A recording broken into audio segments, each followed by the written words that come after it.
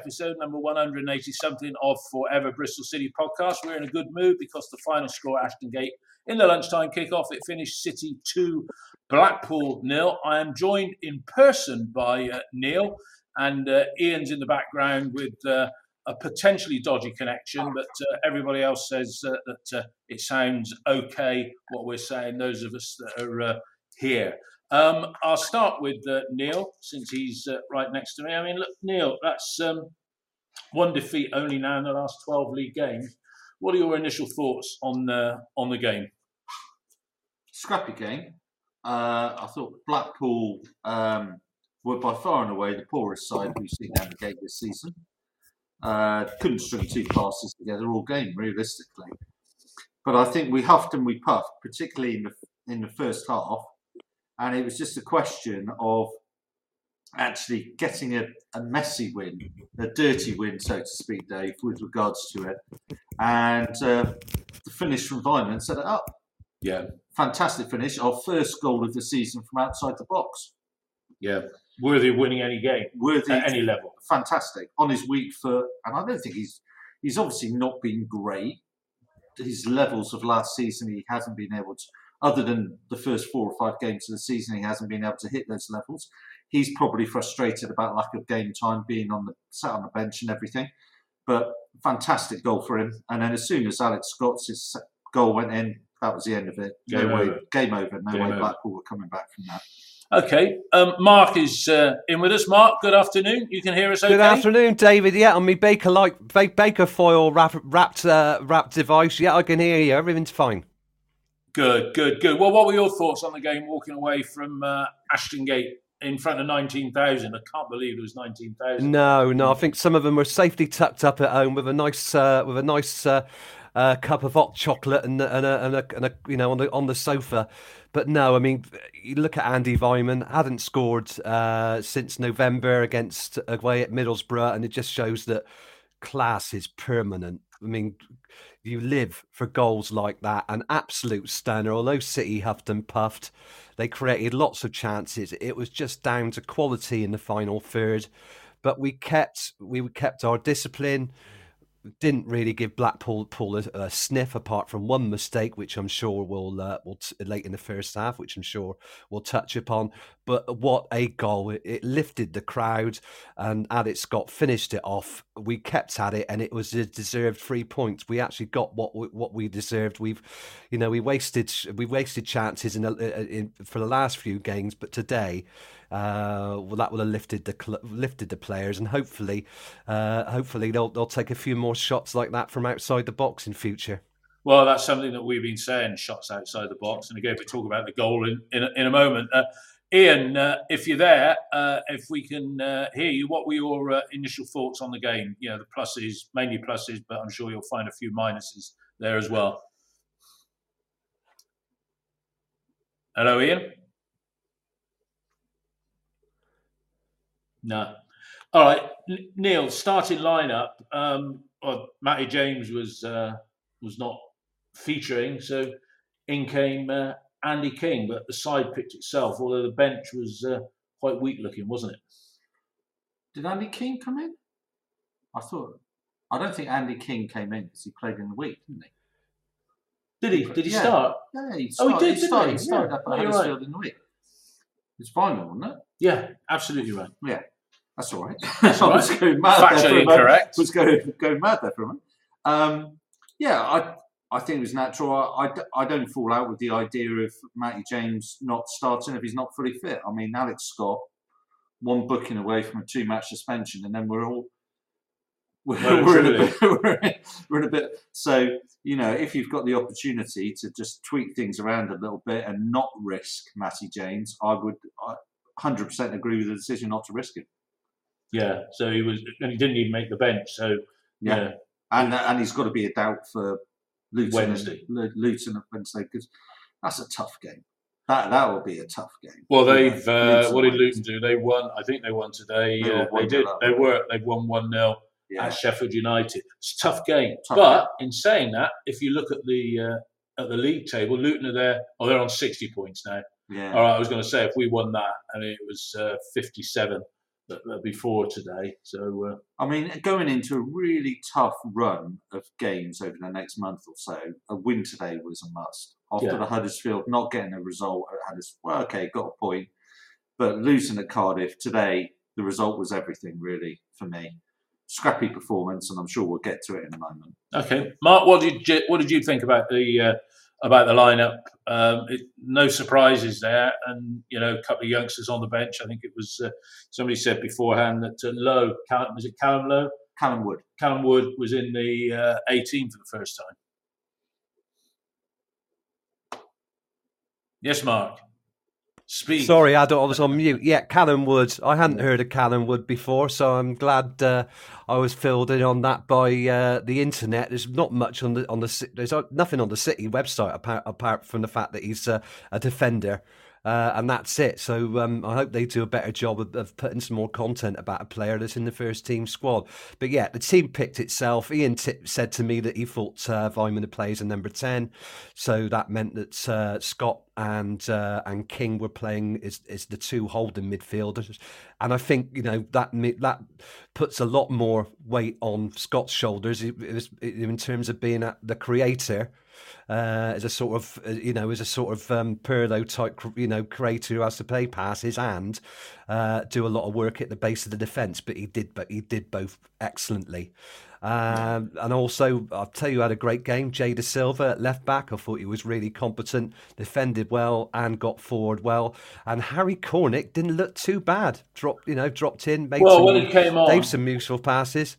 Yeah, I think we're going to have to be patient with him. He needs a pre-season. He had injury problems at Luton, and I think until he has a pre-season, he's going to have fluctuating performances. He's a player we would have bought at the end of the season, but the opportunity came up in January and we got him. But at the moment, we're down to the bare bones. Sometimes results are better than performances, but our persistence and that of a unified team who continue to play football, even though some of our finishing is wayward, has got to be admired. So we're looking up the table, but that will be a tough game against Luton. I think if we can finish in the top 10. Well, a point there would be one of the division's lesser grounds. I think they're having a new one built. Yeah. If we can finish in the top 10, that'll be an achievement.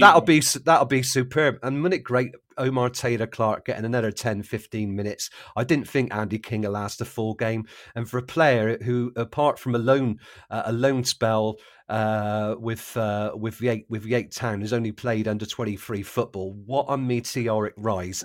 Let's hope he gets more minutes. All power to him and the club.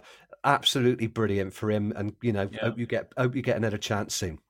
Yeah, let's get into the action then. In fact, there was quite a lot of inaction at the start of the game because Gary Medine, a number of the players seem to have struggled finding their footing today. But Gary Medine went down, and then about 2 minutes later, after a lengthy treatment, he went down again.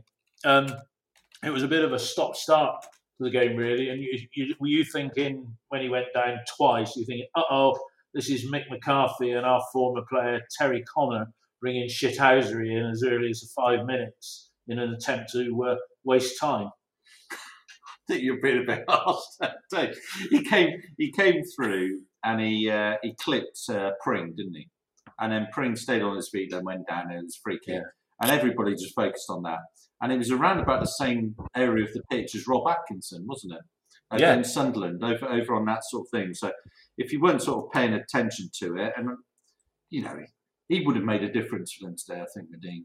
He would have given them a focal physicality. Point. Yeah, a focal point. And he's back in the room. He's an important player for them up front. Yeah. Looks like, are you back in the room now, Ian? Properly connected? Yeah. Fantastic. Don't know what was happening before, mate. Maybe you tried a different connection. Well, we're into the action, so we've done the team lineups and what have you. I think it was funny about saying about Gary Medine, about Barry Medine going down, because there's a joke in there. But there you go. Yeah, we won't do that. All right, let's crack on. Let's say we're into the action now. Ian, City started brightly like they did against Hull. Lots of fast pressing movement and what have you, and Weimann set Sykes up and then took a return pass. It looked like Weimann was on his game overall today. We'll come to the goal later, but that was the first chance of the game, wasn't it, Ian, when it went over? How did you see that? I saw I thought we were high on quantity, low on quality in the whole first half. The runs that the strikers and the midfield players were making were good off the ball, but when they had the ball, as usual, I have to say, the delivery was poor in the main, and the strikers weren't getting across their defenders at the front post. So I thought Andy Weimann had a better game today, but then again, he was playing 10 and supporting one striker. He's probably best playing 10 and supporting two strikers, but at least he wasn't playing right wing or, God forbid, right wing back. So I think it's a case of square pegs in square holes. Yeah, he did well. Mark, and I'll talk to each of you about this, but you first, Mark. We had all that early pressure. In fact, in the game, 18 shots, 3 on target. I don't recall us testing the keeper massively, but after all that early pressure, Mark, we almost went behind, didn't we? And it was a bit of a comedy of errors through the middle. And then Yates, 17 games without a goal for him, the opposing centre forward, a player we were linked with back in the summer. He should have done better with that, shouldn't he, Mark? Yeah. Sorry, I dropped out. Then what are we talking about? We talking about just talking about the chance that Blackpool had on the half-hour mark when the ball bounced through the middle and Yates somehow managed to stumble it wide of the post. Yeah, I watched that several times at half-time. Just a straight free kick by Maxwell. Viner got under it, unfortunately, bounced out, got under the balls. It bounced off the pitch, which can be very true at times, unfortunately. Very good service. And he ran through and he was to the left of the goal, but I think he wanted to take the ball round Max O'Leary and he just hit the ball too hard. It just drifted past the post, so it was neither a shot nor a dribble round the keeper. Max stood up well, but he made a complete and utter mess of it. You watch it back and it's a really poor miss. Yeah. He does neither one thing or the other. He doesn't take it wide of the keeper. He should have taken it wide on his left foot and then hit it back into an empty net. He dribbles and just loses a ball more or less by trying to push the ball, and then it's gone past the post. Yeah, a striker low on confidence, you would say, yes? Yeah, definitely. And I think that's, unfortunately, that's true of a team near the bottom of the table. You've got to take the chances when they come, and that was the only chance that they had in the first half. No, it was. But the best chance of the game. Yeah, how did you see it, Neil? I mean, Zach. Well, for me, as a centre back in the day. Back in the day. Back in the day. You haven't got early onset Alzheimer's, then you can remember how far back. Yeah. I had my birthday last weekend. 50. I was hit the big 5-8 last weekend. Did you? I did indeed. Oh. So I'm welcome to the 50s club, isn't it? But the back you never let Cardinalson. You don't let the ball bounce. Yeah. He let the ball bounce. He came forward to do it, then got caught in two minds. But for me, from the Dolman watching on, Pring pushes Yates in the back. So when he's going round to the left, you see Pring get behind him, slight push in the back, and then he stumbled forward and he took that extra touch.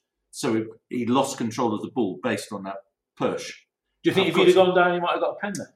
Well, the linesman didn't flag it. No. I think everybody was caught out somewhat. Big kick up.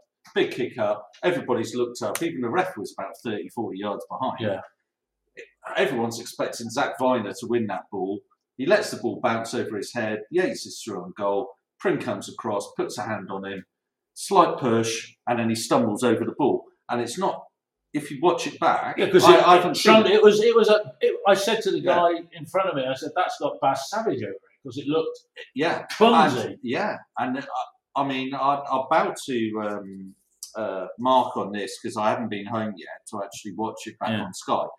But for me, it's the type of thing that VAR would probably pick up on.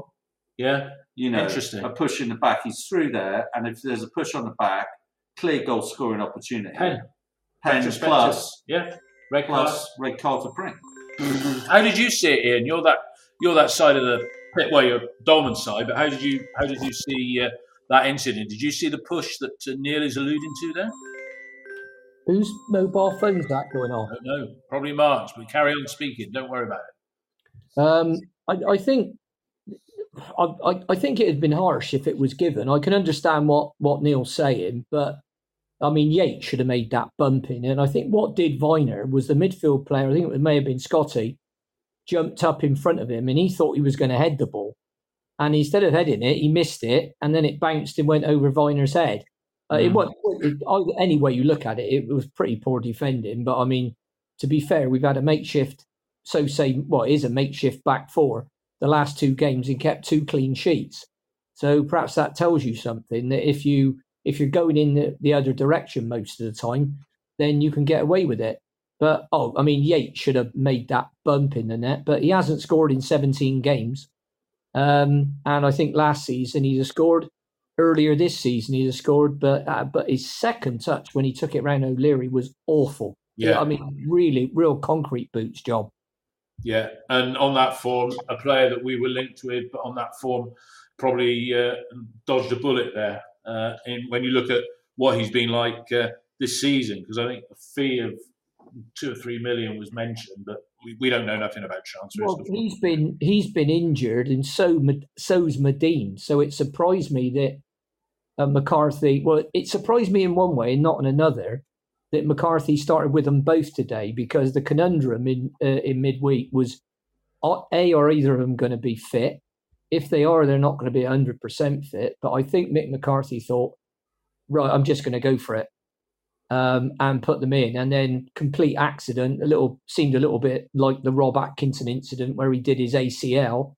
Pring is turning to pass the ball back and Medine comes in and seems to get a bash in the side of his knee, and he was on crutches after walking around. So, you're going to get I suppose we're the last club for anybody to say, well, these things happen, because they have happened with us. And if you look at the players, I mean, we've got a 23-man squad, and at the moment we've got 7 injured or in rehab and 1 out on loan. I mean, which is why Omar came in and I think did really well the time he was on the field today. I loved his energy, his composure and his passing. And we've got Andy King drafted into central midfield. Yeah. He hasn't played a lot of games this year, but once again, I thought he did well. Yeah. Let's get into the second half. I just make a point. Neil wants to make a point. Yeah. Just a point about the squad for the other people, for Ian and Marco as well. Looking at the bench today with Callum Wood on it, that gives a demonstration of quite how far gone now Idahen is, isn't it? For Idahen not to even be on the bench, where you're bringing in a player that doesn't even feature for the under-21s on the bench as your sole centre-back, and Idahen's playing in the under-21s. But he was captain of the under-21s as well. Not to have him on the bench shows you, I would say, Nigel's views on Duncan Idahen at the moment. Well, when you're out, you're out. When you're out, you're out. And there's lots of rumours with regards to shenanigans at the start of the season we don't need to necessarily do. Obviously, he had the thing that in the week with Hanano and Masengo. I've just written that down. We'll talk about that after we've done the game. Mark, let's get in. I expect everybody went for their half-time cup of tea thinking, here we go again. A game where we've dominated. Well, you probably get yours in a China Cup, David. We probably have to. I don't know. I'm sat there in the lower Lansdowne and I do not do any of that anymore. Sorry, David. Sorry. I'm a pensioner now. Yeah, so I have to be very frugal with my spending. One day I might get I might get a sponsor for this, but then I'll have all you lot knocking on my door saying, but we're contributors, we want to be paid as well. No, I'm only joking. Into the second half, Mark, as we said at the start, a goal worthy of winning any game. If Harry Kane or any of those top strikers in the Prem have put that one in, take us through the goal as you saw it, Mark. Well, Andy King's about 20 yards outside the box. It's about 30 yards out. Andy King just plays the ball to Weimann on the edge of the area. He looks up, shifts it from his right foot to his left foot, and bends the ball round the players and the goalkeeper with pace, precision, technique, execution, pace, 6.00, artistic impression, technical merit. It was a stunning goal. We were worried about mediocrity. We hadn't scored, in front of goal. We hadn't scored a goal from open play up to then. That probably amounted to 4 games, because it was about the 24th minute against Wigan when Roy Atkinson scored that headed goal, and the other 2 goals were penalties. It's Sunderland and against Hull. This was a stunning goal, worthy of the Premier League.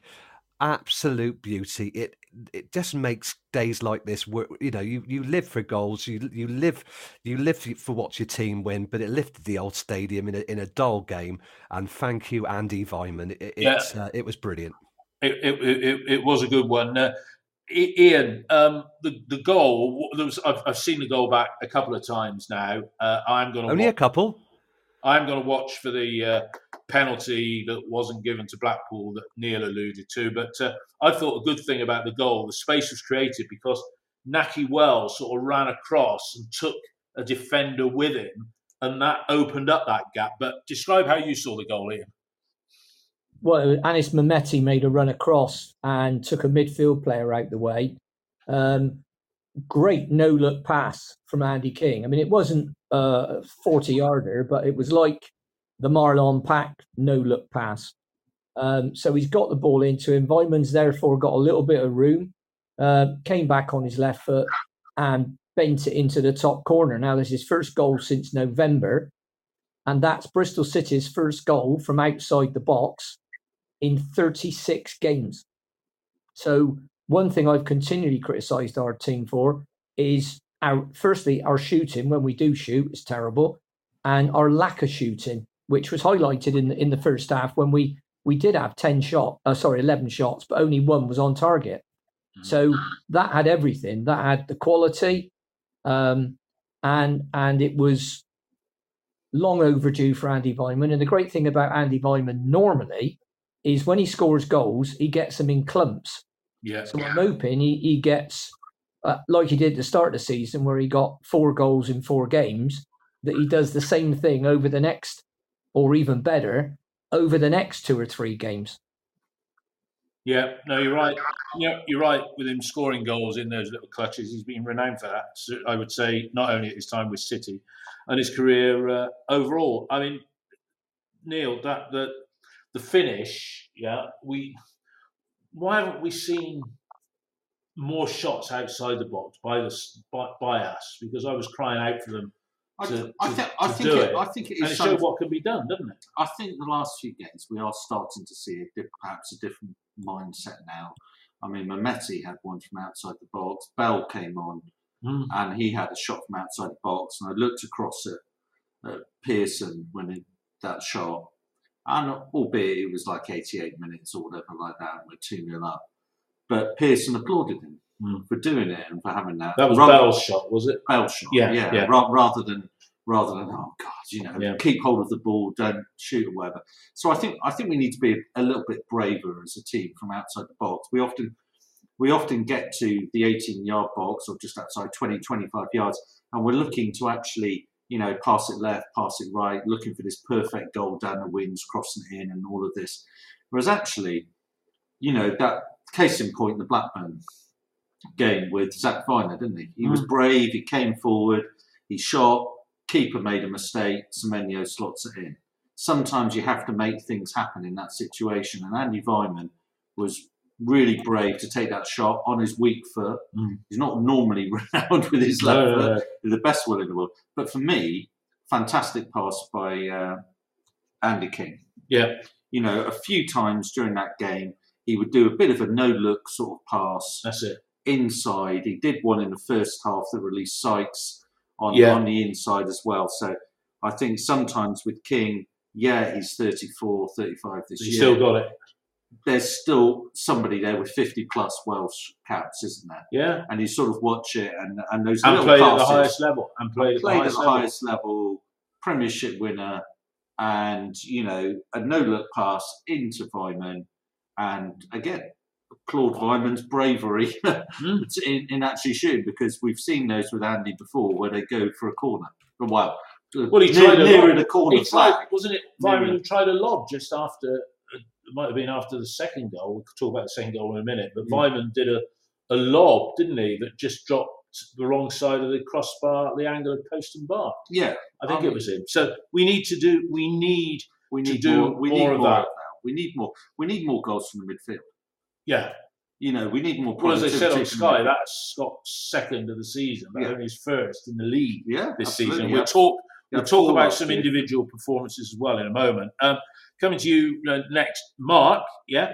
Hello. The game is wrapped up with 10 minutes to go, and Harry Cornick had come on with 23 minutes plus stoppage time, so he got best part of half an hour.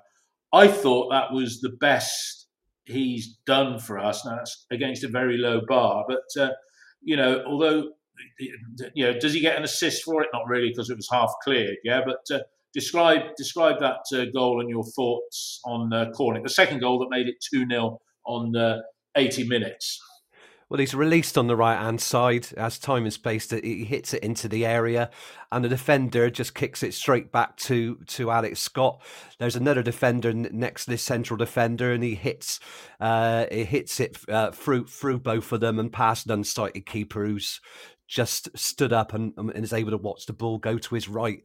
It was just a question of Alex Scott steadying his nerves, hitting the ball with his instep, and it was 2-0 all the way.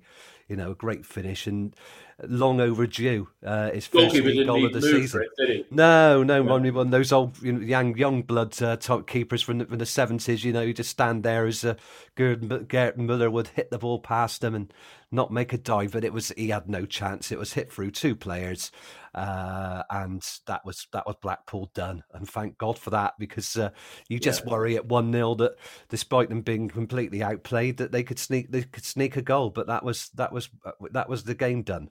Yeah, Ian, we're going to talk about individual performances, but I'll ask you about Alex Scott overall and the goal. I thought Scott today, the other podcast the other week, I was saying he needs to be imposing himself more on games if he is worth 20 million or between 15 and whatever upper number people want to put on it. Yeah, he did run the midfield today. Yeah, would you agree with that view and take us through the goal as you saw it?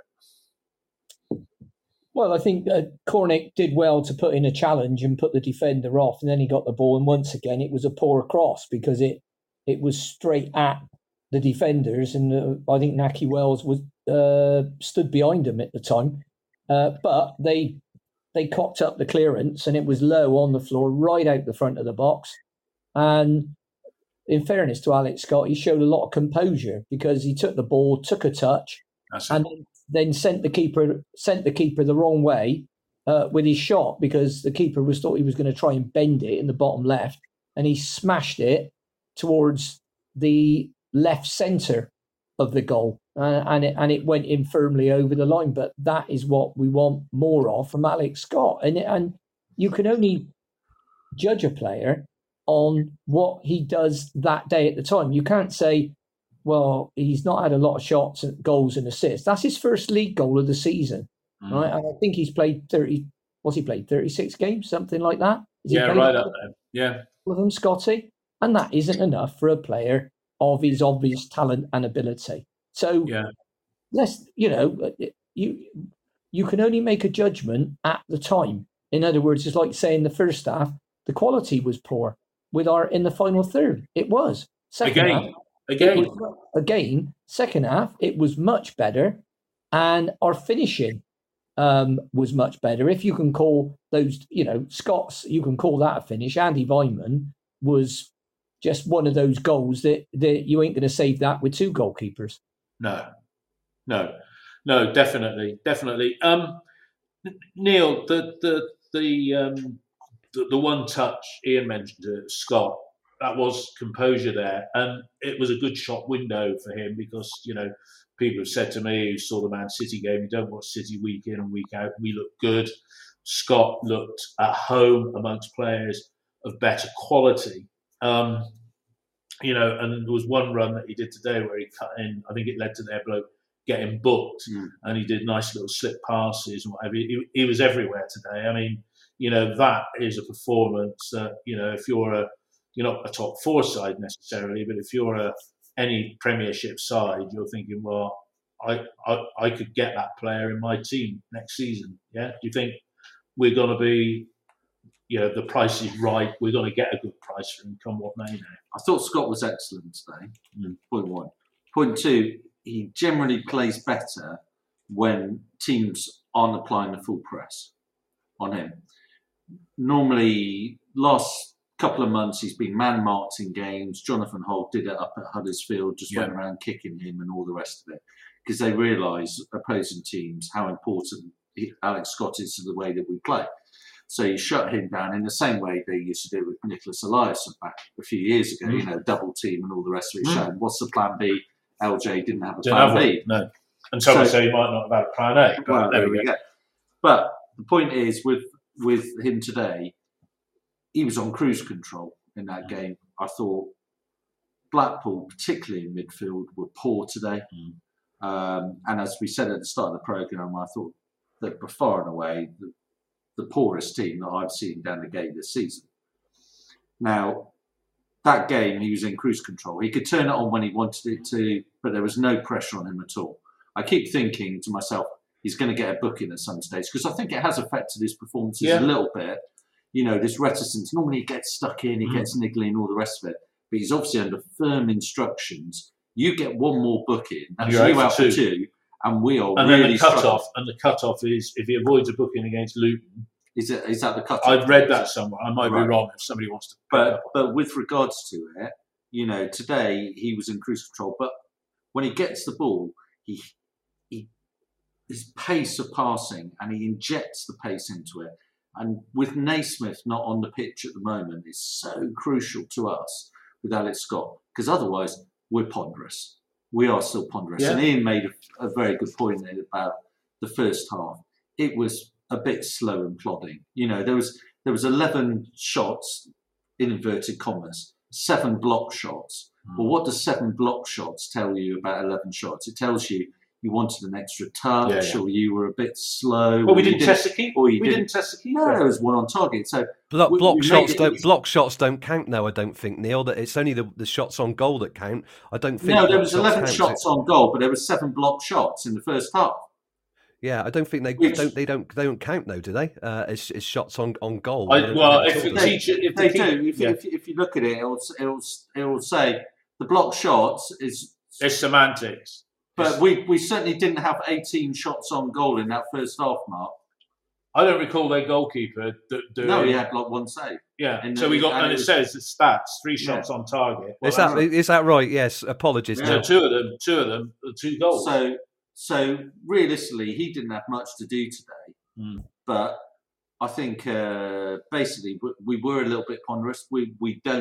We missed that injection of energy in the centre that actually Naismith does bring to us alongside Scott. I think the two do complement each other, but obviously we're still a few weeks away from that. We are. Mark, let's start look at a few individual performances or combinations. Tanner and Sykes down the right-hand side. Sykes is always full of running, and you can't fault Tanner for effort.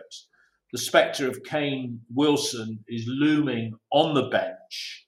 Do you see Kane Wilson featuring in the next 2 away games? Maybe I thought with 2-0 up, they could have given him 10 minutes right at the end. But what do you think of the Tanner Sykes combo? Tanner to me sometimes doesn't look as assured as even Jay Da Silva and certainly Cam Pring on the other side. So what do you think? Mark? Well, he can be tested. He's definitely been tested defensively, because Philogene and Jack Clark he's allowed both of those to get on their best foot at Cardiff and Sunderland and score 2 goals from outside the box. So, that's counting against him. Going forward, he hasn't looked bad, and he has linked up with Sykes. He's linked up with Sykes quite well, energetic. And I think he's growing into that role, a role where really he hasn't got a lot of competition. With a Kane Wilson, we just don't know, because Kane Wilson was struggling at the start of the season. Yeah. We were playing a different formation, the 3-4-1-2, where he was a wing back. He wasn't a right back or a full back as we know it. And there were huge expectations for Kane Wilson, because he was in the team of the season at Forest Green. After, he started off at West Brom and didn't make it there. We thought this, I think everybody thought that this was the next step in Kane's career. But because of fitness problems, it just hasn't happened so far. So I think he's got to start all over again. He's simply got to start all over again. His season really starts. He might get a few minutes here and there, but who knows? We just don't know. I don't think he's not going to get on the pitch through sentiment. No. So we'll have. So if he, I think it might take an injury to Tanner. We just don't know his ability, because we haven't seen. But you could play him in the Sykes role in front, in more advanced, because he did do loads of assists. Possibly. But that puts less pressure on him. I think. He didn't look woeful when he was playing the cameo appearances that we saw. Okay, moving on. Ian, Cam Pring at left of Viner saved that ball that bounced over the top. But I thought he looked accomplished. He looked energetic. Thought he looked reasonably well with Jay, but it's a nice thing to have a player that, just on today's performance, could play not only on the outside but on the inside, and can play wide midfield if called upon. But Pring is, people used to say tired after 70 minutes, but he seems to be like a roadrunner at the moment, doesn't he? Yeah, firstly, the Philogene goal at Cardiff was nothing to do with George Tanner. It was on the opposite side of the pitch. And he got inside Jay Da Silva, and Alex Scott was jogging back instead of running back to stop him. And he'd done that when he was playing on the right. He'd cut inside again in the first half and tested O'Leary with the identical shot. So I think one of the best things about our team at the moment is the Tanner-Sykes combination and the Jay Da Silva or Cam Pring Mehmeti combination. So I think it'd be unfair to Tanner. I said last week on the podcast that I think Wilson's most likely position is coming on or replacing, or when he's injured, Sykes, because I think that would suit him, that further forward role on the outside of a 3, because when you're defending, it basically becomes 4-5-1, doesn't it? So, I think he could do that, and I think he'll get minutes towards the end of the season. But I like the shape of our team with Tanner and Sykes, and preferably although I thought Jay Da Silva had a really good game today, you'd want Pring and Mehmeti on that left side. So I don't think that's where we're short. So no, that would be my view on it. Yeah. Okay. All right. You mentioned Mehmeti. He did, Neil. That was that the first time he's done a full 90 for us today? I'm not sure. Possibly. I kept thinking Bell was going to come on and actually replace him on the left. But he didn't. Because he does tend to fade a little bit in the second half. But I thought he was better in the second half than he was the first today. But, do you think he's another player that's going to benefit from a proper pre-season? Because his ball work, his quickness of feet, is evident. But he can get knocked off the ball a little bit, can't he? Yeah. One of the things that I really like about Mehmeti is his work rate and his effort. When he loses the ball, there was a time today in the second half where he got nudged off the ball, and he could sit there, he could roll around, he could throw his hands up in the air, and all the rest of it. He got up and he went and won the ball back about 2 plays later. Chased around. He gets through an awful lot of work in that. He's a League One player. I know he's had a season in the Championship, but that was in a difficult side of Wycombe when it was going down. And he's 22 years old. He is going to be a serious player in the next few seasons. Yeah. Once you've got a chance to sit down with him to work 2 or 3 months in a system, playing in a way, getting him up to speed, getting him fit, because that's the big thing in the Championship, the pace, the physicality, everything about it is a big leap. I mean, when we've seen Sykes has taken time to adjust, when we saw Big Rob Atkinson come up, you know, when it's rare that players make that jump from League One into the Championship and actually don't need a season or so just to make that adjustment. It is a massive leap between League One to Championship. But I think he's two-footed. There was a time today he went through and he got clipped, and if he'd gone down, I thought that would have been a penalty. Second half down in the bottom corner. Yeah. And he got clipped, but he stayed on his feet. Referee played advantage. He lost the ball, all the rest of it. But he's got 2 really quick feet, and running at him, he's never going to be a Semenyo in terms of physicality. No. But Semenyo was pretty much a one-off in this division, wasn't it? Yeah. There wasn't too many times in this division where you saw players with his level of physicality and pace. Well, we get a chance to see him next season, or the mighty Bournemouth beat Liverpool in front of 10,000 crowd. I read in the week that whether there's any truth in this or not, some of the sell-ons for Semenyo, if Bournemouth stay up, we've got a fair decent amount of money coming to us. Yeah. Some additional money coming to us. So, yeah. And I see Kelly was back in their side today, but Semenyo only got on with 2 minutes to go. Well, he started at Arsenal last week, didn't he? He did. So he's in and out, but fantastic win for them today. Yeah. Mark, referee Darren Bond. I thought he refereed it quite well. The game flowed. It was a bit robust at times, but, you know, he didn't call play back a couple of times when the team that had been impaired. We still had the ball. I thought he did well. What did you think, Mark?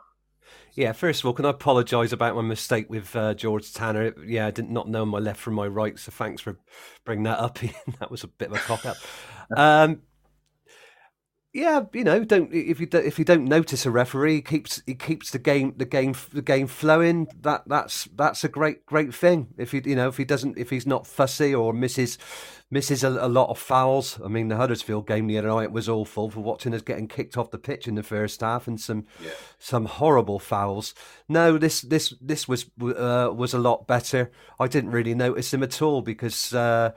I think there were hardly any fouls in the game that I noticed. So I think we did 5 and they did 14. You'd expect that for a team down the bottom, and us having how much possession did we have in the end? About 65 to 70, 64% par for the course now. But I think he did a good job, and happy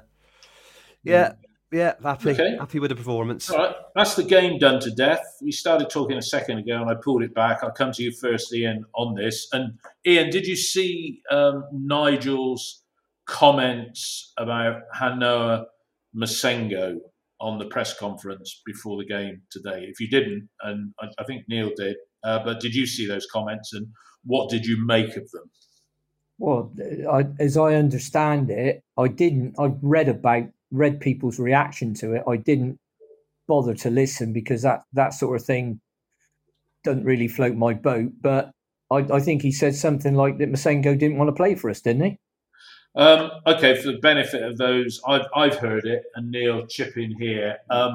He was saying that Masengo sort of waved goodbye to the crowd at Huddersfield away last season, a match that Neil was at. Yeah. And then, made it clear, I don't want players here that don't want to be here. Mm-hmm. But then, as somebody else pointed out on Twitter, but promptly played him through most of September, October and November when we didn't have the injury crisis we've got at the moment. But, Masengo, Ian, how well we could have done with him just being around, because surely he would have got in the squad by now, if not being a starter. Yeah. So it seemed a bit contradictory by Pearson, doesn't it? That I knew he was going, we didn't want him around, yet he played him for most of the first third of the season, didn't he? Well, it doesn't help when Masengo has probably the best game he ever had for us up at Preston, even had the Preston fans purring about him. And I think I'm right in saying the next game he dropped him. Yeah. To the bench. So But if I'm Masengo, young lad, I'm thinking, well, what am I supposed to do to get a game for this bloke? This bloke really doesn't rate me. And look, the drive this year, and I've got a bit, I don't know, a little bit cheesed off with it. I totally understand it. I understand the financial situation, but the drive this year has been to get players out the club and save as much money as possible. All right, that's what, whilst staying in this division, and I don't think our hopes of anything higher have been in place since probably after the very start of the season when we were scoring a few goals and Conway was doing well. We thought, oh yeah, well possibly, but after that it became a bit of a struggle. So until we got to January, and everything seemed to click into place when we started playing the back four. But on Masengo, I think we'll see how well he does in France. I think he'll definitely get a contract over there. I think we overpaid for him and we improved him physically, but I don't think we improved him technically as a footballer. If anything, I think he regressed and went the other way. Yeah, no, I'd agree with that. Neil, you heard the interview. I think if you're in with Pearson, you're in. When substitutions are made, he embraces players. I think people that are loyal, he rewards that loyalty, doesn't he? Yeah. Well, he has had situations where Jay De Silva, Campering, players that have gone and Atkinson. And Atkinson, I think the Atkinson Naki all last season. Yeah, but then that was because we had WSN. Yeah, I think the Atkinson thing. If I go back, I think that was before a game. Was it the Huddersfield game or something like that, where he was in the starting lineup, and then he was sick or whatever, and then I think it was a Huddersfield home game. Others will correct me, but then I think it was like it's a confidence thing, isn't it? But when he throws you, when he throws you under the bus, he throws you under the bus, doesn't he? But he doesn't do it publicly. He doesn't come out and say that, like the Bartons of this world, who will just, through their bipolar moments, absolutely slag somebody off and then 3 weeks later bring them back in saying they've been fantastic in training or something like that. Yeah. He does things in a way in which you're never entirely sure what's going on. But obviously he was questioned about the Masengo thing on the basis of the fact of our weakness in numbers. Obviously Dylan Cadge is out at Swindon.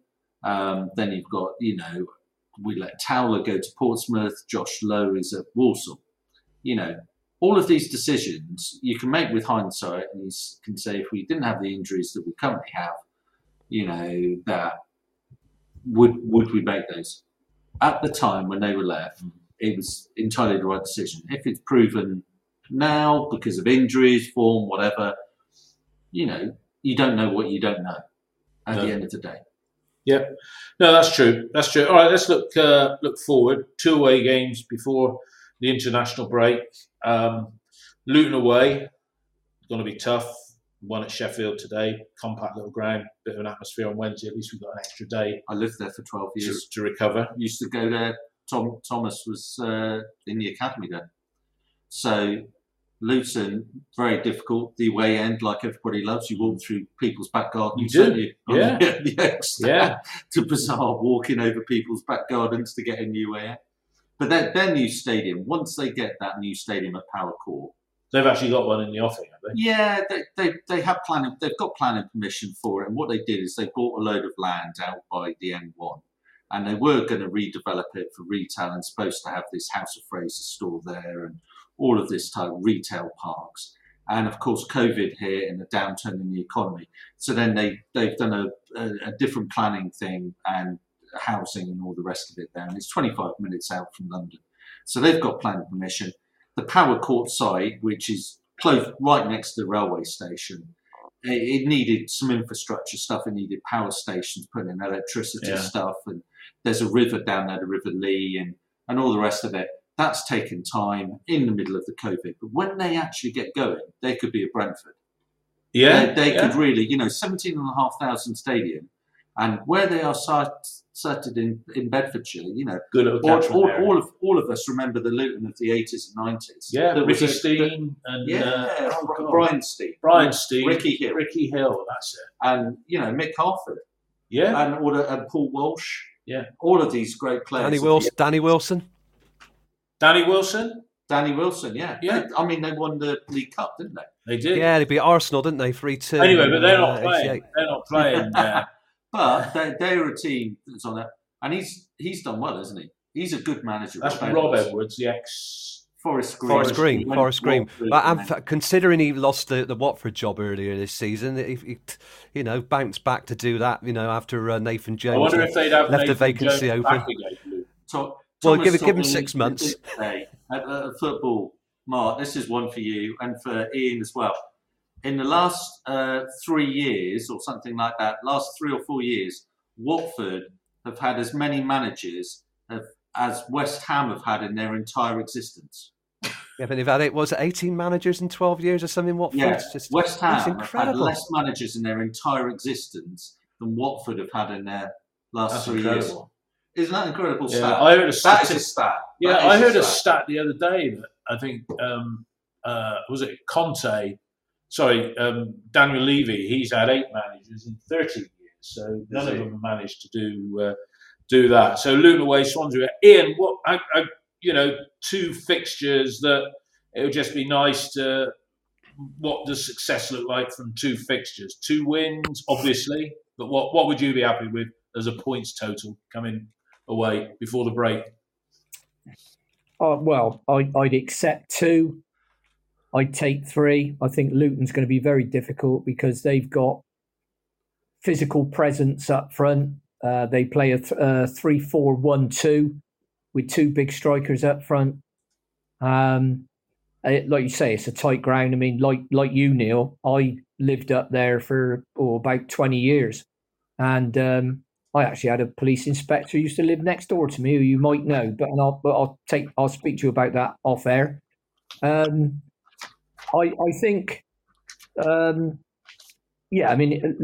I could. What would be ideal? 6 points, but I'd certainly take. I'd take 2 points from it. Although I think if we could get a point at Luton, Swansea aren't going brilliantly, and their manager's been under a lot of pressure. The 2 games will suit us more than the last games we played because we won't have anything like as much of the ball. And when we can play on the counter-attack, we're a far better side. I can't see any of the injured players coming back before the international break, but I suppose we could, on the bright side, we could have 3 back just after. And by the 3, I'm talking James, Naismith and Conway. So let's get there as well as we can. I mean, if we had, say, at least 50 points before the international break, at least you can go full steam ahead and planning for next season in the Championship. Yeah. No, that's just what I was thinking. In 2 draws, keeps the runs gone now, but it keeps the good form going. And 2 draws puts us on the magic 50. 2 wins, and there's that little dying ember of could we do what John Ward did in 1997? But I think that ship has long passed. So just to wrap up, everybody, Mark, you first. Reasons to be cheerful, as one of the threads says on OTIB at the moment. Reasons to be cheerful, nothing to do with the Ian Jury and the Blockheads song of the same. I love that song. Why was it Reasons to be cheerful Part 3? I don't know. You have to ask Mr. Jury about that. Well, it'd be a bit difficult.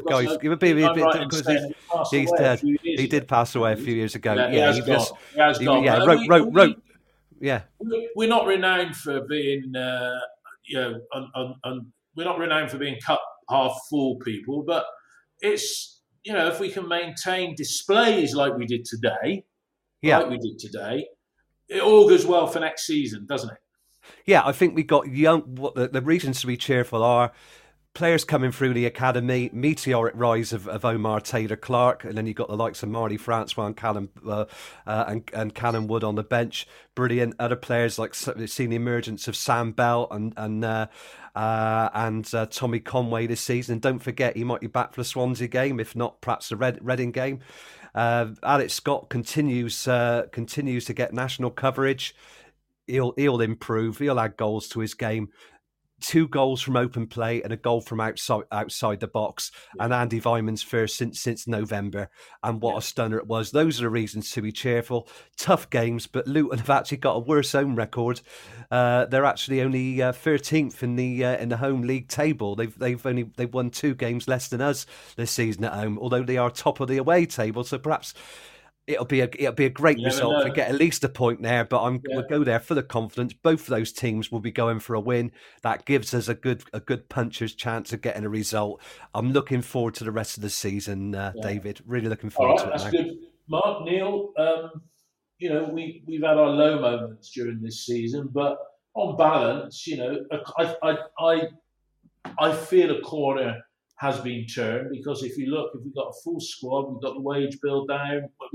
Once we have a full squad, we've got the cost out. Whether people like Jay and Callas will be here next season, we'll be sad to lose Scott with the inevitable.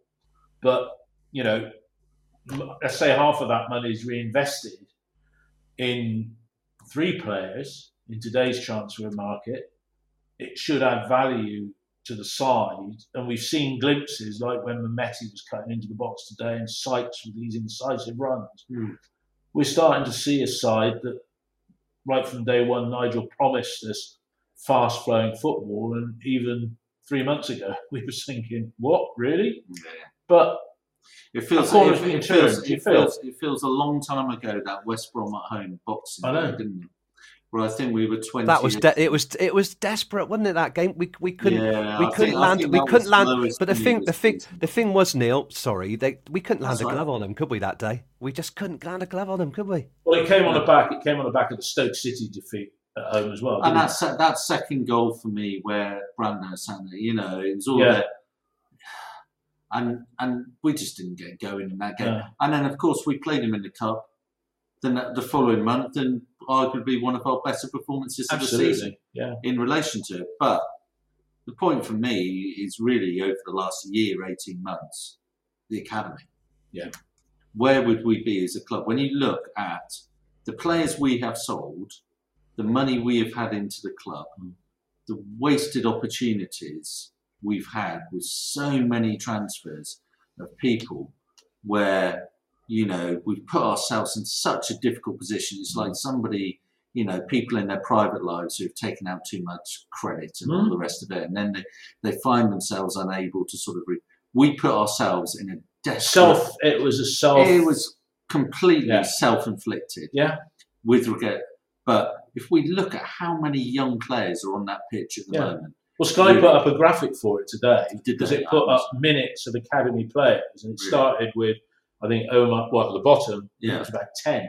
Omar Taylor-Clark with, whatever he played, I think, today. Yeah. And he went right up to the top with Zach Viner, 3,300 minutes. And then Alex Scott, and you can see minutes played. Well, I can't think of another club in the Championship at the moment that has as many academy players playing in it. No.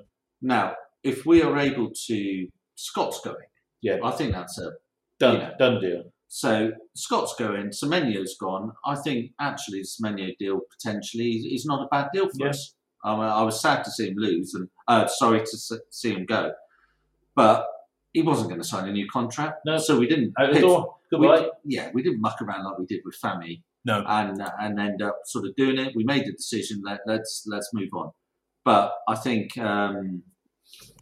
Silva will be gone. I think Callas will be gone. Yeah. That's what Tomo's just said on the text, and I agree with you. Well, I agree with you, Tomo. I think they're gone. They're legacy players, and it's with regret, but they need to go. We're moving in a fresh direction. In a fresh direction. And with 4 or 5 players the Bristol Babes again. No. I don't know at the moment. I mean, for me. what is nice about it is that there's players coming in and the young players coming in, and they're stepping up. They're not, even Dylan Cash when he came on in that cup game. He did all right. Well, he did all right. Yeah, he started against Wickham, didn't he? Argument for playing Taylor Clark at Luton. Yeah, well, I would say, in that sense. Matty James might be fit for that. Yeah. Ian, do you feel, Ian, that we have turned a corner? And we touched on it last week a bit. And if we do get that top half finish, do you think the summer is the time to give Nigel a contract extension? Absolutely not. Why does he need a new contract? He's got another year left. Yeah. And you won't often hear me saying, well, I totally agree with John Lansdowne, but I totally agree with John Lansdowne. Look, we are much better this season than last, right? No argument. We've still got horrendous problems with injuries. And let's not kid ourselves. That's why a lot of the young lads are out there and in the team and having so much game time. At one point in the Holden Pearson season, we had 21 players injured. So we've moved forward from that. That's progress as well. But we've currently, and we keep getting these long-term injuries. Now, I touched on last week, we've got, if we're signing players from League Two, it seems to take them a year to get up to physical fitness so that they can play without getting injured. Or if a player hasn't played for a while, and the examples I gave were Wilson with his knee, Tanner with 2 hamstrings, and King with 2 hamstrings. So if we're signing players, I'm concerned. We're talking about bringing Jack Curry in from Wimbledon as the replacement for De Silva, who will leave. And I think I'm about 50-50 on Thomas Callas, because he has got to prove his fitness, but I still think without proving his fitness, he'll get a move abroad or even in this country on more money. But I'd look at extending. Someone's asked me, I think it's Tomo on here, when would you extend his contract then? Yes, I think Christmas would be an ideal time to extend it if we're going well. There's no need to extend it now. He knows what he's got to do in the summer. Tinian says he's got the deal set up. I don't think he's talking about 3, possibly 4 if Scott goes. I think it's at least 6.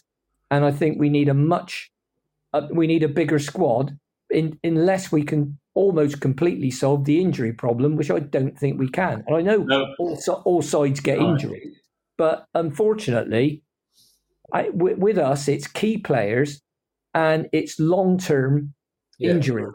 And I any side that goes through that, and Luton went through it to an extent last season, still finished in the top 6. So no, I wouldn't do it at the moment. Let's take a look at what happens for the rest of this season, what happens in the summer, and how we start next season. And I think, I'd agree with Tomo. I think Christmas would be a really good time if everything's going according to plan. Yeah. Okay. No, that's fine, Ian. All right, everybody. Thank you, everyone who's listened today. Thank you, Neil, sat here to my left. It is always good when you're in the same room as somebody, and maybe if we didn't do them live, we'd do them on Zoom and we'd be able to see each other and it'd be more of a discussion. But, it's been a good one today. Thanks, Neil. Mark, thank you. Yeah, good luck, everyone. Thank you. Take care, everybody. Thank you. As always, we got here in the end. I'm going to have to chop off the front bit of this because I did a take 2 when you couldn't. It was your connection, sir. But we're all back in now. I don't know if is there a match of the day tonight? I don't know what they're doing.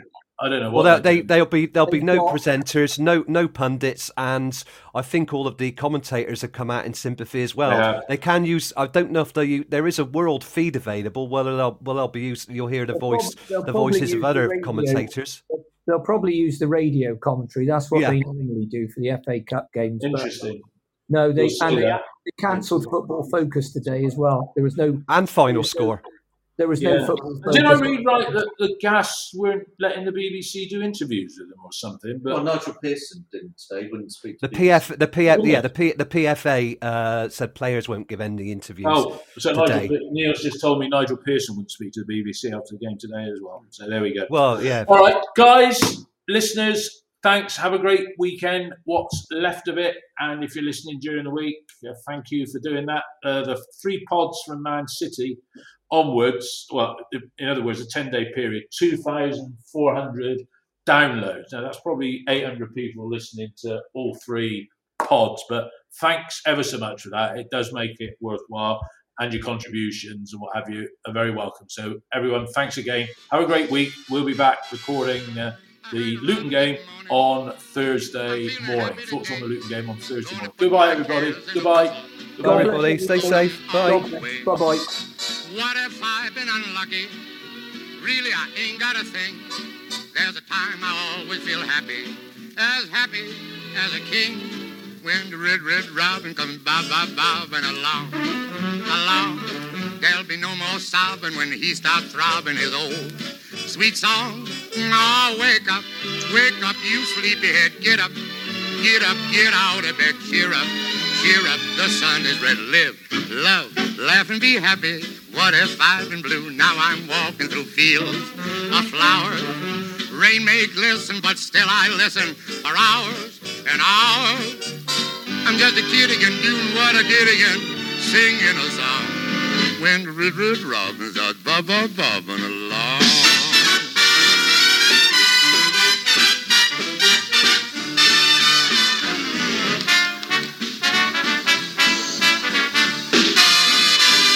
When the red robin comes bobbing along.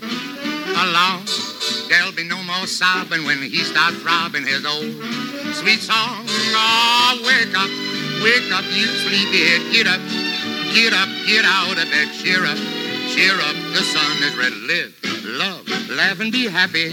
What if I've been blue? Now I'm walking through fields of flowers. Rain may glisten, but still I listen for hours and hours.